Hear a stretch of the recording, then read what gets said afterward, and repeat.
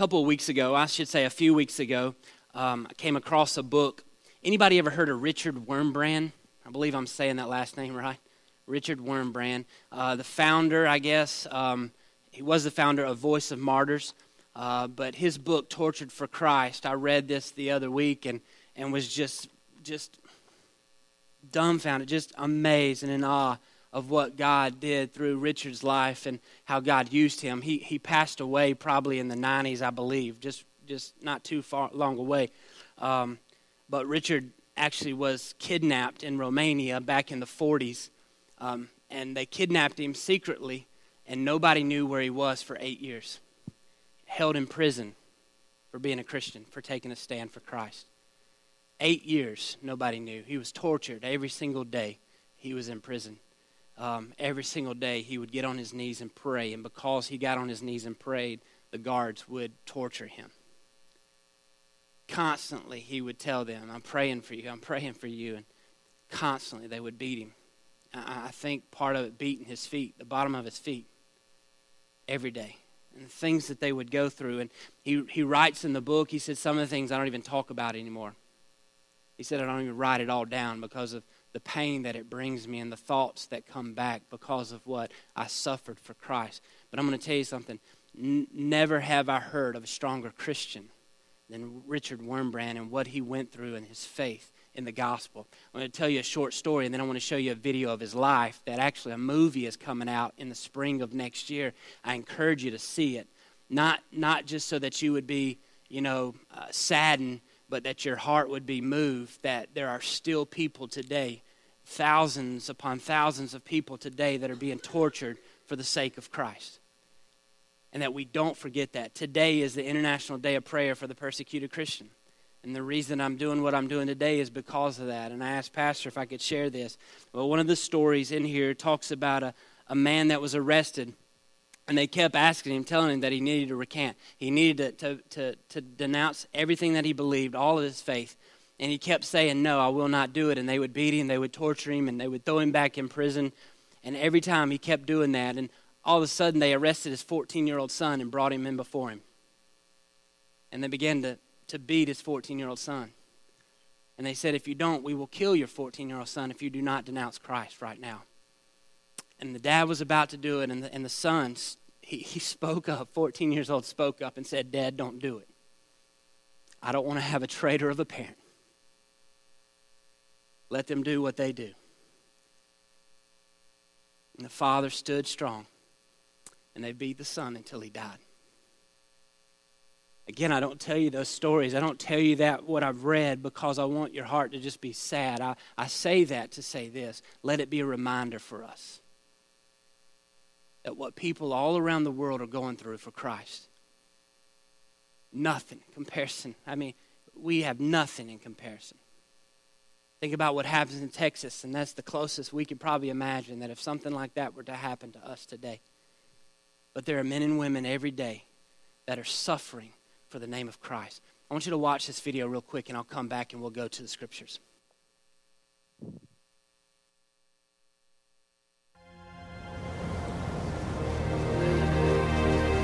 Ziua, ce faceți acum, mare?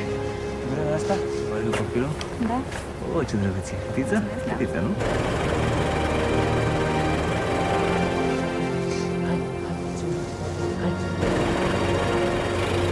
On February 29th, 1948, a pastor was kidnapped from the streets of Romania.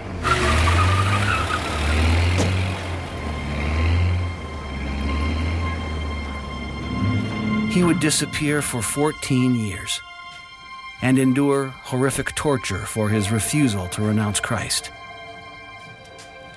And in the midst of this suffering, he witnessed the incredible power of Christ's love.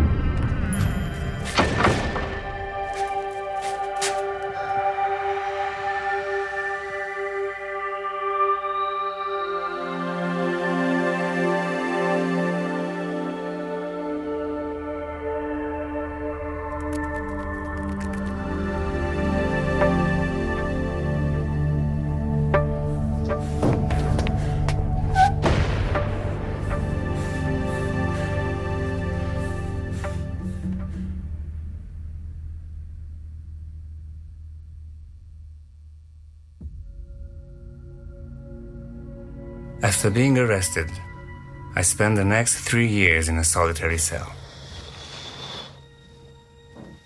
It was enough to drive any man mad.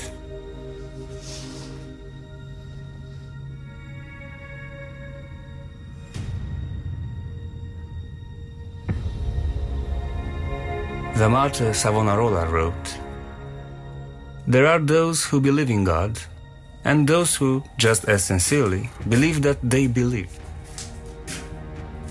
Now I had to ask myself, did I believe in God? We are persecuted but not abandoned. So please do not abandon us. My wife Sabina had also been arrested. Deschide ușa! Sabina Wurbrand! My son Mihai, left orphaned. Sabina would spend the next 18 months in a slave labor camp on the Danube. Sabina! Sabina!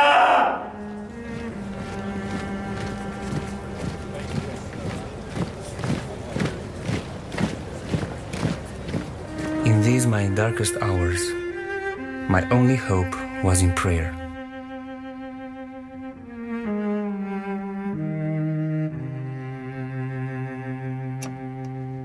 Of course, in prison, prayer was forbidden.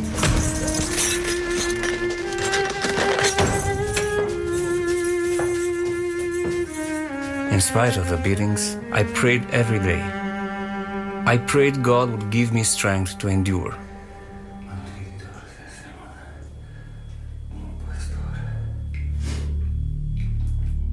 And of course, I prayed for my family.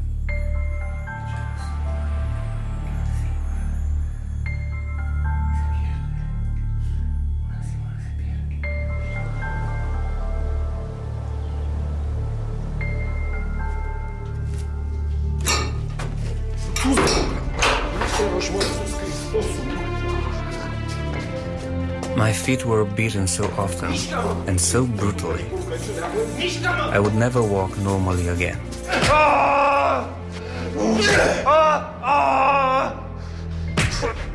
I'm sorry if a crocodile eats a man, but I cannot reproach the crocodile. I had learned the same can be said of my torturers. Communism had stripped them of any form of humanity, and only God's love could restore them.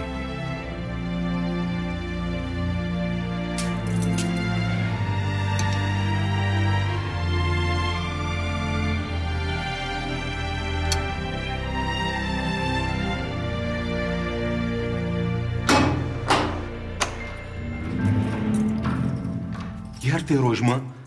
Iar te rogi? Ești tâmpit! Băiatul tău nu mai are casă, nevastă ta e arestată! Viața ta e distrusă, mă, băiatule, și tu te rogi în continuare la Dumnezeul al tău, care nici măcar n-are chip! Pentru ce căcate mai rogi, mă? Pentru ce te mai rogi tu acum? Mă rugam pentru tine.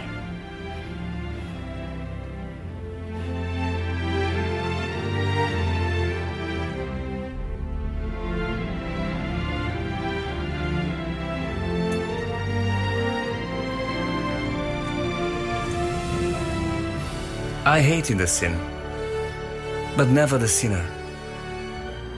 And some we even won to Christ.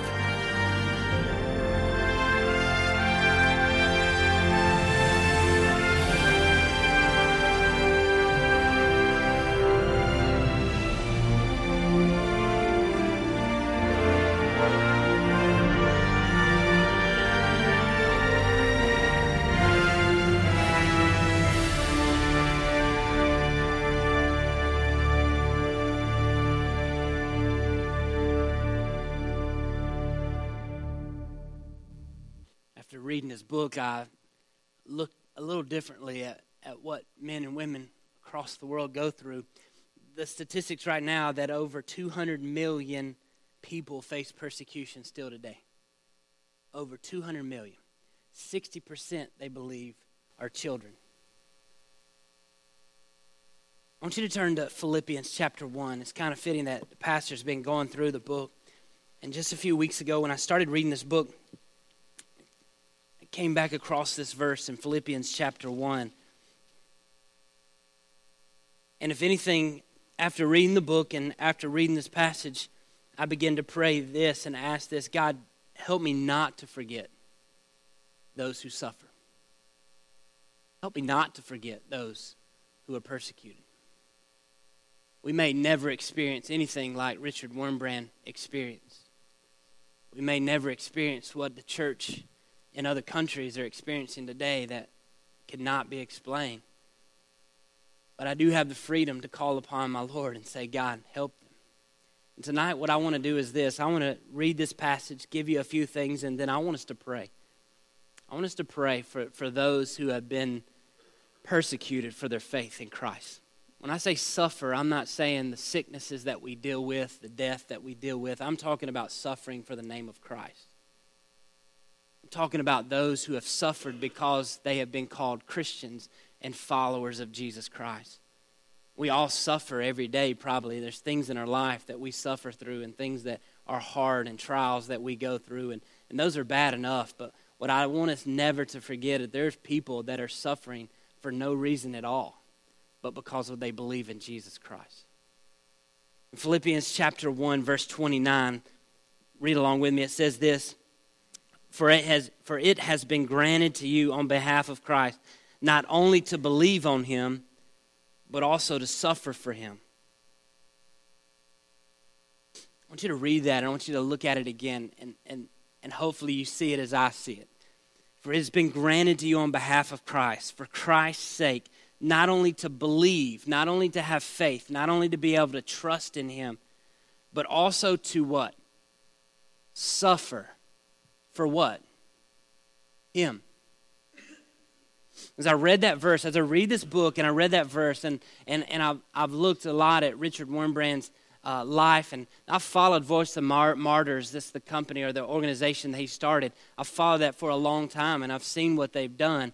But when I read that verse, I began to wonder, God, why not me? If it has been granted me the privilege and the honor to believe and trust in Christ, yet why have I not been granted the privilege to suffer for his name's sake? I seriously began to ask that. And as I met with guys, I would have meetings with guys, and I'd tell them, I said, why is this not me? Why am I not suffering for the name of Christ? Why was I born where I was so that I didn't have to suffer for the name of Christ? Why are there over 200 million people today still suffering for the name of Christ? When I look at this verse, and if you really dig into it, I love the Living Bible. It translates it a little different. I want to read this to you because I think this right here kind of puts it in perspective. In Philippians chapter 1, in the Living Bible, says this right here. You ready? For to you has been given the privilege not only of trusting him, but also of suffering for him. Paul calls it a privilege not only to believe in the name of Jesus, but to what? To suffer for the name of Christ. Now think about this. As pastors talked about this, where's Paul right now when he's writing this? He's in prison. What has Paul gone through even before this prison sentence? What has Paul gone through? He's gone through a lot, right? There's a lot of hardships in Paul's life. And I'm not just talking about sickness. I'm not just talking about death. I'm talking about he has gone through things of beatings and almost to death with beatings. And now locked up because he's a Christian. And Paul, speaking to the Philippians, what does he say? Listen, it is not only a privilege that God has freely, graciously allowed you to do, to believe in him, but now also to suffer for the name of Christ. I thought, God, why? Why not me? It sounds weird because we always pray for what? Our freedom. We always cherish the freedom that we have here in America. But look what Paul says. Paul says this is a privilege and an honor that I get to suffer for him. And what is the one thing flowing throughout Philippians that pastor has so just so great named the series of the series that he's doing is what? Joy in Jesus. And Paul, all through the chapters, all through Philippians, we see that he says, I will rejoice. I will say it again, rejoice. There is joy in Paul's heart, not because of his circumstances, but because of who? Jesus. It's for his name's sake. What a privilege it is to just believe in him, but more than that, to be able to suffer for the name of Christ. As I read this book, I began to think about the things that he went through, and even back then, that still today is going on, that people are suffering because they call themselves Christians. The only thing that I could come away with, the only thing that I could to apply this to me is this: never forget those who suffer for the name of Christ. I mean, really, right? Here we are in America. What's the worst suffering that I can experience compared to being beaten because I call myself a Christian? Or has been granted you. I want to give you 4 reasons why this is a privilege, and then we're going to spend some time praying tonight. But I want to give you 4 reasons why this is a privilege of suffering for him. You ready? Here's number 1. Write this down. The reason it is a privilege to be considered to suffer for Christ, because we then resemble the Lord Jesus. We resemble the Lord Jesus when we suffer for his name's sake. You say, where does that come from? Look at Philippians 2:8. Last week, as Pastor started reading through chapter 2, I just went back to chapter 2 this week in my quiet time and just started reading. And we come to what Paul says, to have the same attitude as Jesus Christ, right? I want to read again what Pastor read last week in chapter 2, verse 5. Your attitude should be the same as that of Christ Jesus, who being in very nature God did not consider equality with God something to be grasped, but made himself nothing. It's pretty big, right? Taking the very nature of a servant, being made in human likeness. We think that's pretty good. That's humility right there. To humble himself, to not consider equality with God something to be grasped, to become human. But then it says this: he humbled himself and became obedient to death, even death on a cross. I read another translation. This is what it says right here. It says this: and he humbled himself even further. I thought about that. I said, how often do I have the chance to humble myself even further? Not just becoming nothing, but humbling myself to sacrifice myself, to lay my desires and my wants and my wishes aside, to put his first, for his name's sake. Jesus did that. What an example for us to do. And see, when we suffer for Christ, when we are counted worthy to suffer for Christ, one thing that comes from that, one of the privileges, that we resemble our Lord Jesus Christ. You read this book, you read other books of martyrs and watch videos. We'll watch another one in a little bit of a present day suffering and persecution. We think about these things, that these people, all of a sudden, they look like, they resemble their Lord and Savior, Jesus Christ. To humble themselves, to sacrifice themselves, even to the point of death for his name. So we resemble the Lord Jesus. Number 2, here's the second one: because we have evidence that we are his if trials come upon us in his cause. We have evidence that we are his children. Look at Philippians 1:28. Look at 1:28. It says this. Let me back up to 27. Whatever happens, conduct yourselves in a manner worthy of the gospel of Christ. Then, whether I come and see you or only hear about you in my absence, I will know that you stand firm in one spirit, contending as to one man for the faith of the gospel. 28. Without being frightened in any way by those who oppose you. Why would he say that?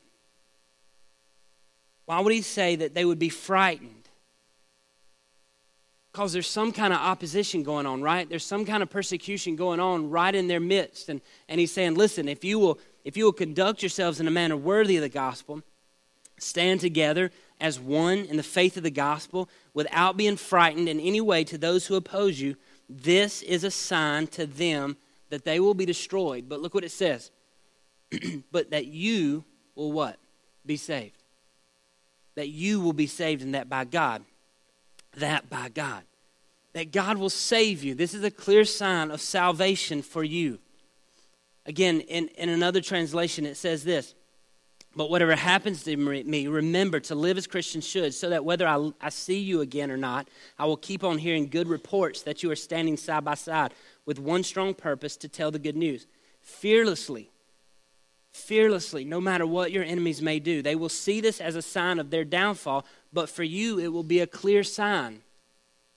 The suffering that you are going through for his name's sake will be a clear sign for you that he is with you and that he has given you eternal life with him.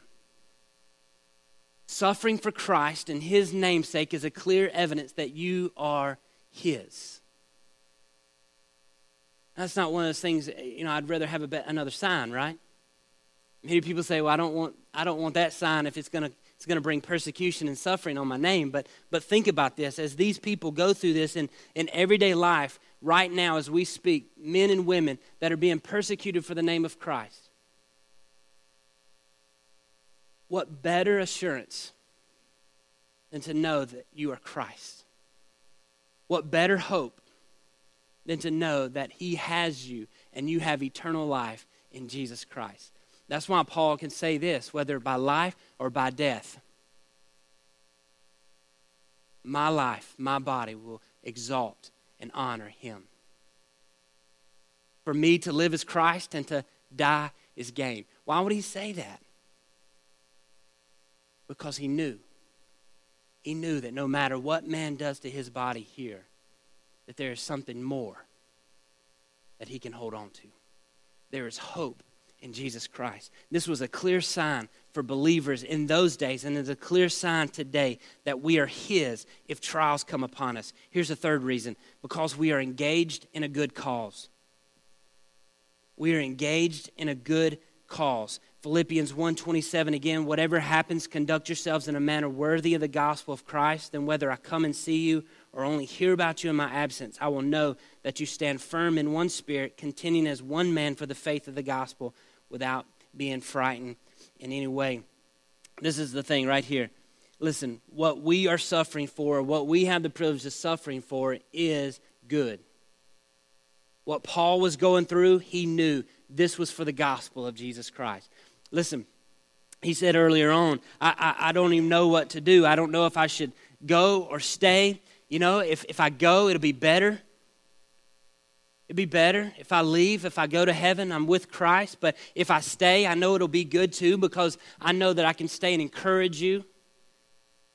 We're engaged in a good cause. What we are doing is not just coming to church. It is not just to sit in these pews and to feel comfortable and have religion on our side. This is a good cause that we are fighting for. And if it means laying down our lives for Jesus Christ, Paul says, let it be. Because this is the privilege. It's a privilege to suffer for the name of Christ. I love what Richard said this. There are men who believe in God, and there are men who sincerely believe that they believe in God. Think about that. There are some men and women who actually believe in Jesus Christ, and there are some men and women in American churches today who think they believe in God. I was talking to a man the other day about this very thing, and we were talking about this verse, and he said, you know what? If I was in that situation, yeah, I would pray because that's all I'd have to do. I hope so, but would we? If I was to suffer at the hand of other men because of the name of Christ, would I? Would I consider it pure joy? Would I consider it a privilege to suffer for the name of Christ? We are engaged in a good cause, and the privilege of maintaining such a cause is worth much suffering. It has been granted to you on behalf of Christ, not just to believe, but to suffer for the name of Christ. Number 4, here's the fourth reason it is a privilege: because it will be connected with a brighter crown and more exalted honor in heaven. More exalted honor in heaven. Philippians 1:20, Christ be exalted in my body, whether by life or by death. In verse 23, I desire to depart and be with Christ, which is better by far. to be with Christ is better by far. Look what happened in our example in chapter 2. You remember what happened to Jesus after he surrendered his body? He humbled himself even to the point of death. What did God do for Jesus? What did he do? Therefore, God exalted him to the highest place and gave him the name that is above every name, that at the name of Jesus every knee should bow in heaven and on earth and under earth, and every tongue confess that Jesus Christ is Lord, to the glory of God the Father. I'm not saying that he's going to exalt us to the highest place or that our name will be above every name, because that's only one name, and that's Jesus Christ. But I believe this, because of those who suffer and the privilege that he has granted to them, I believe there will be honor and that he will exalt them because of their suffering, because of what they have endured. Why? Because of the name of Christ. Because of Christ's sake. Again, this is not just a desire to make us feel sad for those that suffer for Christ and who are being persecuted, the 200 million who are being persecuted for the name of Christ. Tonight, our desire is this, that we would be burdened for those. That we would leave this place not just broken and crying, but we would be burdened and to get on our knees in our freedom and to pray for those who are being persecuted every single day. That we are over here enjoying what we call as freedom. It is a privilege, he said, to suffer for him. I want you to turn to Acts chapter 5, and I want to show you something that I think is so amazing. What a great passage. And I believe some of these men and women that we read, you read stories and testimonies of men and women who are arrested and who continue to stand for the name of Christ. And there's all kind of stories out there, but we have them right here in God's Word in Acts chapter 5, where the apostles are persecuted. They're brought into prison. God releases them from prison. They go right back out and begin teaching again. And then the high priest and all those see them again and are like, what in the world? What happened? How did they get out? And now they're out preaching again. So they bring them back. And in verse 27 of chapter 5, it says this: having brought the apostles, they made them appear before the Sanhedrin to be questioned by the high priest. We gave you strict orders not to teach in his name, he said. Yet you have filled Jerusalem with your teaching and are determined to make us guilty of this man's blood. And Peter said, he replied, we must obey God rather than men. The God of our fathers raised Jesus from the dead, whom you had killed by hanging him on a tree. God exalted him to his own right hand as Prince and Savior, that he might give repentance and forgiveness of sins to Israel. We are witnesses of these things, and so is the Holy Spirit, whom God has given to those who obey him. Those in the Sanhedrin began to talk again, and one man spoke up for them and said, you need to just let them go. If this is not of God, then they'll just disappear, and let's not make a big deal about it. Basically what he says. In verse 40, it says, his speech persuaded them. They called the apostles in and had them what? Flogged.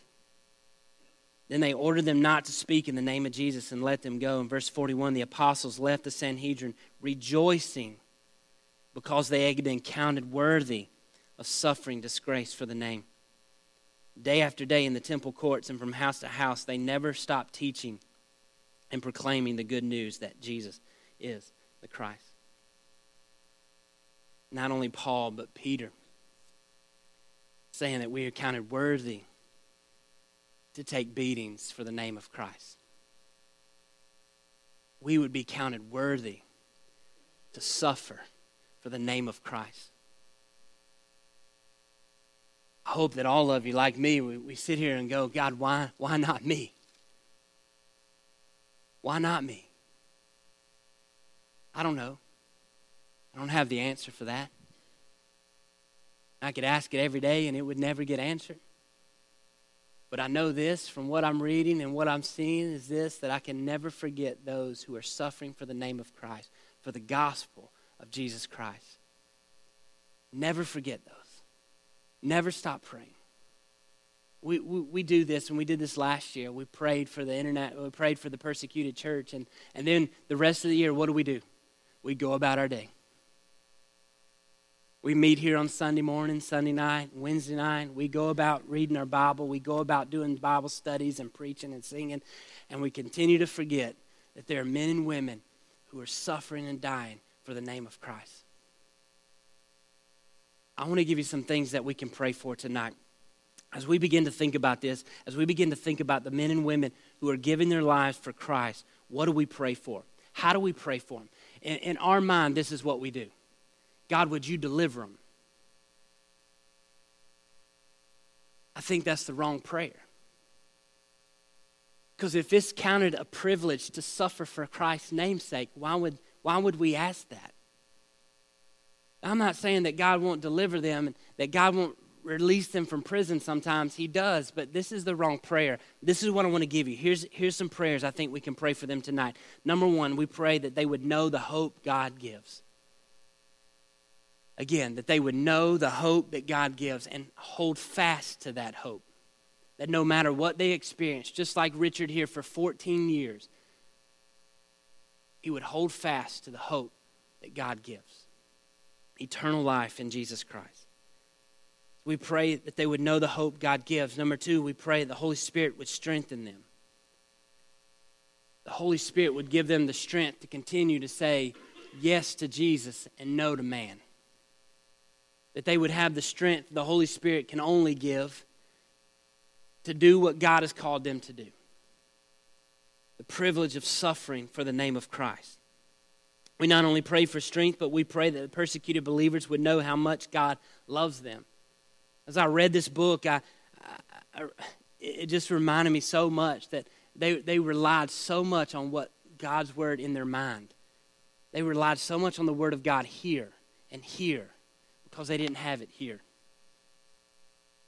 We pray that God would remind them every single day through every single action that he loves them, that he cares for them, and that just because they're going through this does not mean that he does not.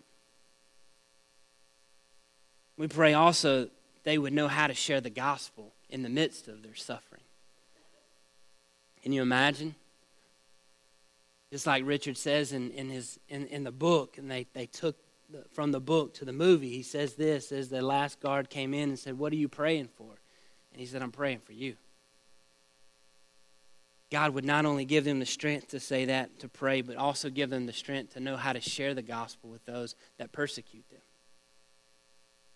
We all have enemies, right? We all have people that we don't get along with and have a hard time speaking to them about the gospel. Can you imagine those who beat us? Those who persecute us? Share the gospel with those. And the last thing is to pray that they would fearlessly share the gospel. I love what Paul says that in Philippians 1, you remember we read this?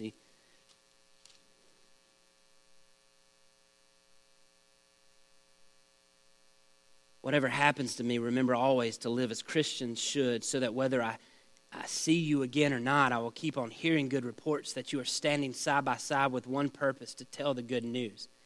Fearlessly, no matter what your enemies may do to you. Fearlessly, no matter what the opposition brings. Sharing the gospel with those who need to hear. Maybe one day we experience this. And I know for many of us, we sit there and we go, you know what? Don't say that, Chris. We want to protect this place. We want to protect our families. We want to protect ourselves and keep ourselves from those things. But think about this. If Paul considers it a privilege to suffer for the name of Christ, how much more should I desire God use me however you want? Whether by life or by death, you be exalted.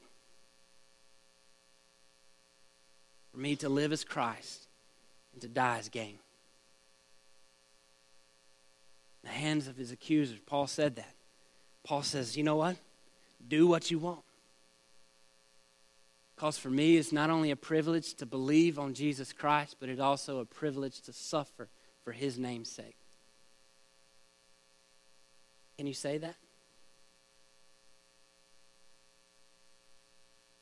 I want us to close tonight, in the last few minutes that we have, just praying some of these things for people we know right now that are suffering for Christ.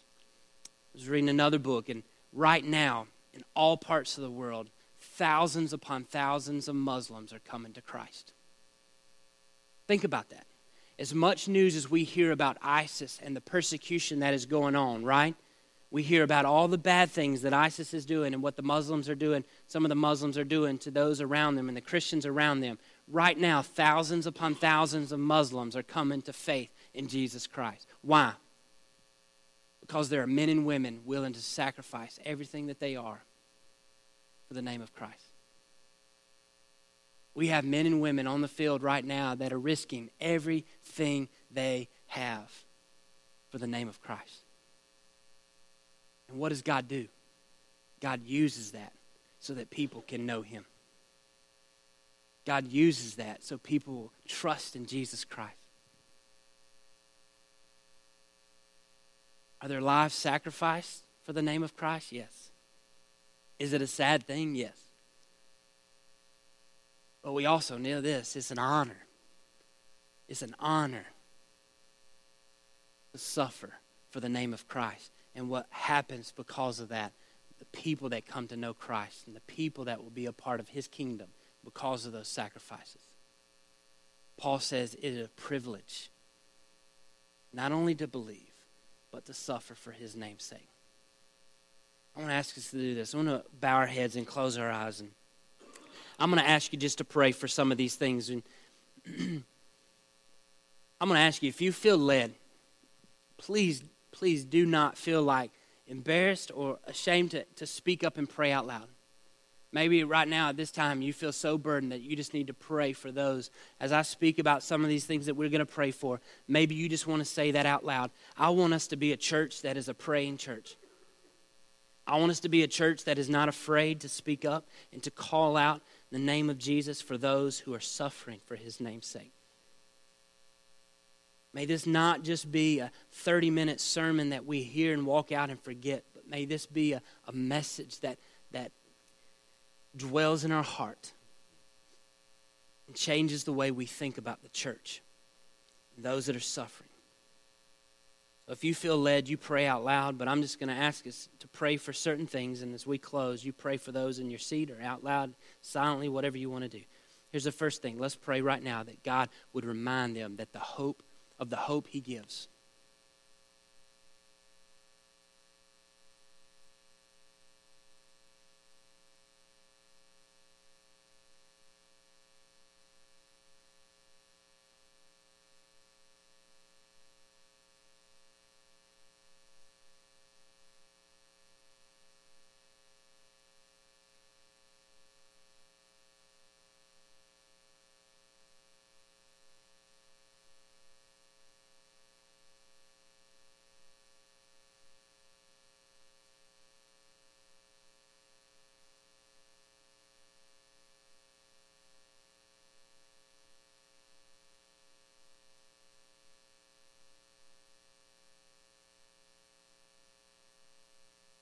Would you pray right where you are right now that the Holy Spirit would give them strength to face whatever comes their way? Maybe right now they're in prison. Maybe right now they don't know where their husband or father is. Maybe their children have been taken. Would you pray that the Holy Spirit would strengthen those involved in the persecution today?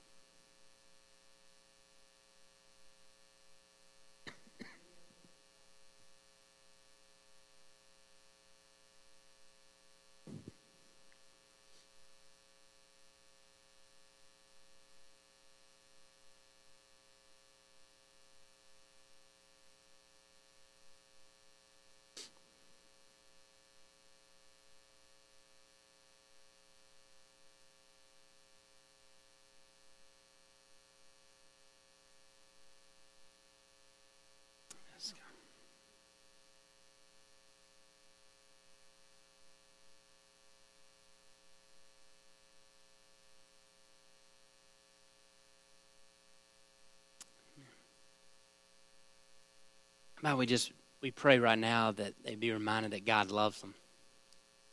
You know, in the midst of struggles and trials and troubles, we often forget about God's love in our life. Maybe just a reminder, a sweet reminder right now that God does love them and he suffered and died for them. Let's pray for that.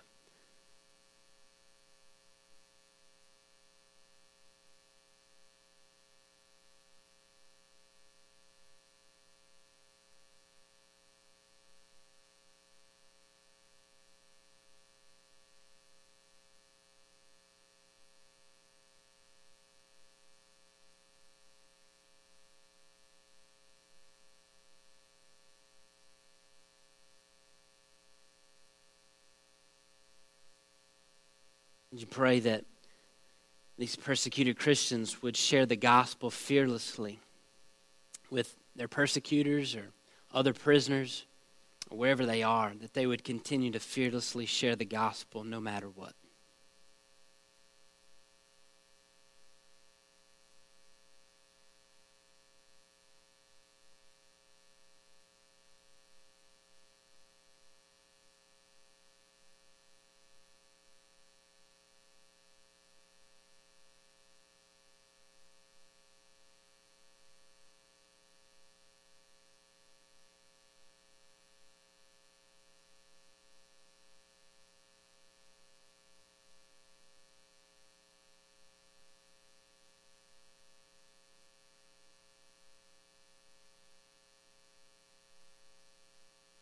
Father God, thank you, Lord, that we do have the privilege to believe in your name.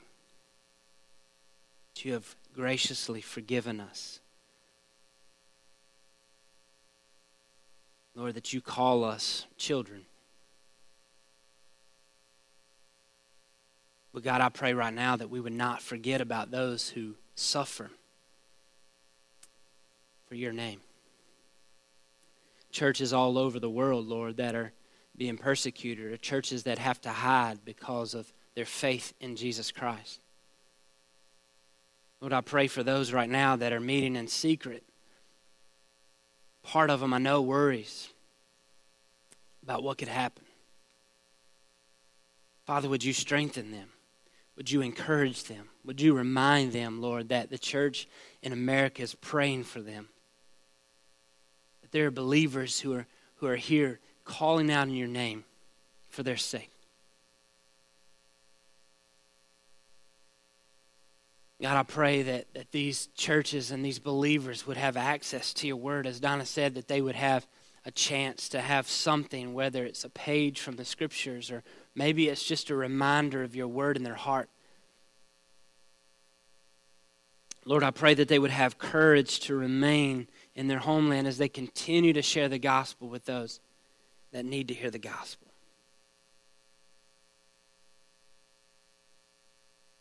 Lord, I pray for believers who have been rejected by their families and friends because of the faith. I pray that you would surround them with new Christian family who loves them and supports them emotionally and physically, God. Lord, I pray for believers to find jobs and even safe places to live.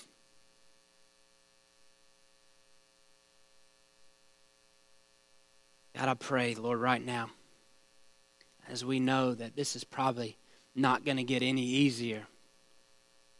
This is going to continue to happen and may continue to worsen, Father. Lord, would you help us to have the kind of faith that finds it a privilege to suffer for the name of Christ? Would you give us the kind of faith that looks at our circumstances and our trials and sees nothing but joy in Jesus?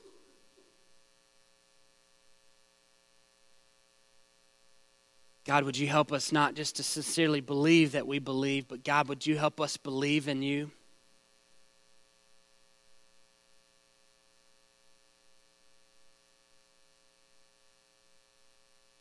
So often we're so comfortable in the way that we worship, the places that we are and the circumstances in our life, God. We get so comfortable in those things. We forget of those that don't have it so good. God, I pray that every day, daily, you would remind us of those who are laying their lives down for the gospel. God, would you challenge us to do the same? Lord, if there is something in our lives right now that we can apply, that we can do, would you help us to do that?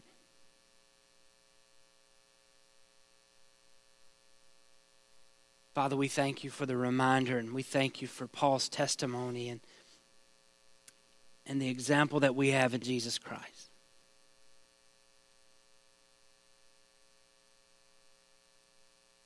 Lord, thank you again for what you are doing. Not only here in our community, God, but for what you are doing in the world. The revival that is taking place among the Muslim world, Father. Thank you for those who are risking their lives just to tell the good news to those who don't know. God, I pray that you would use us, the church, to continue to spread that good news around the world in whatever way you want to use us, Father.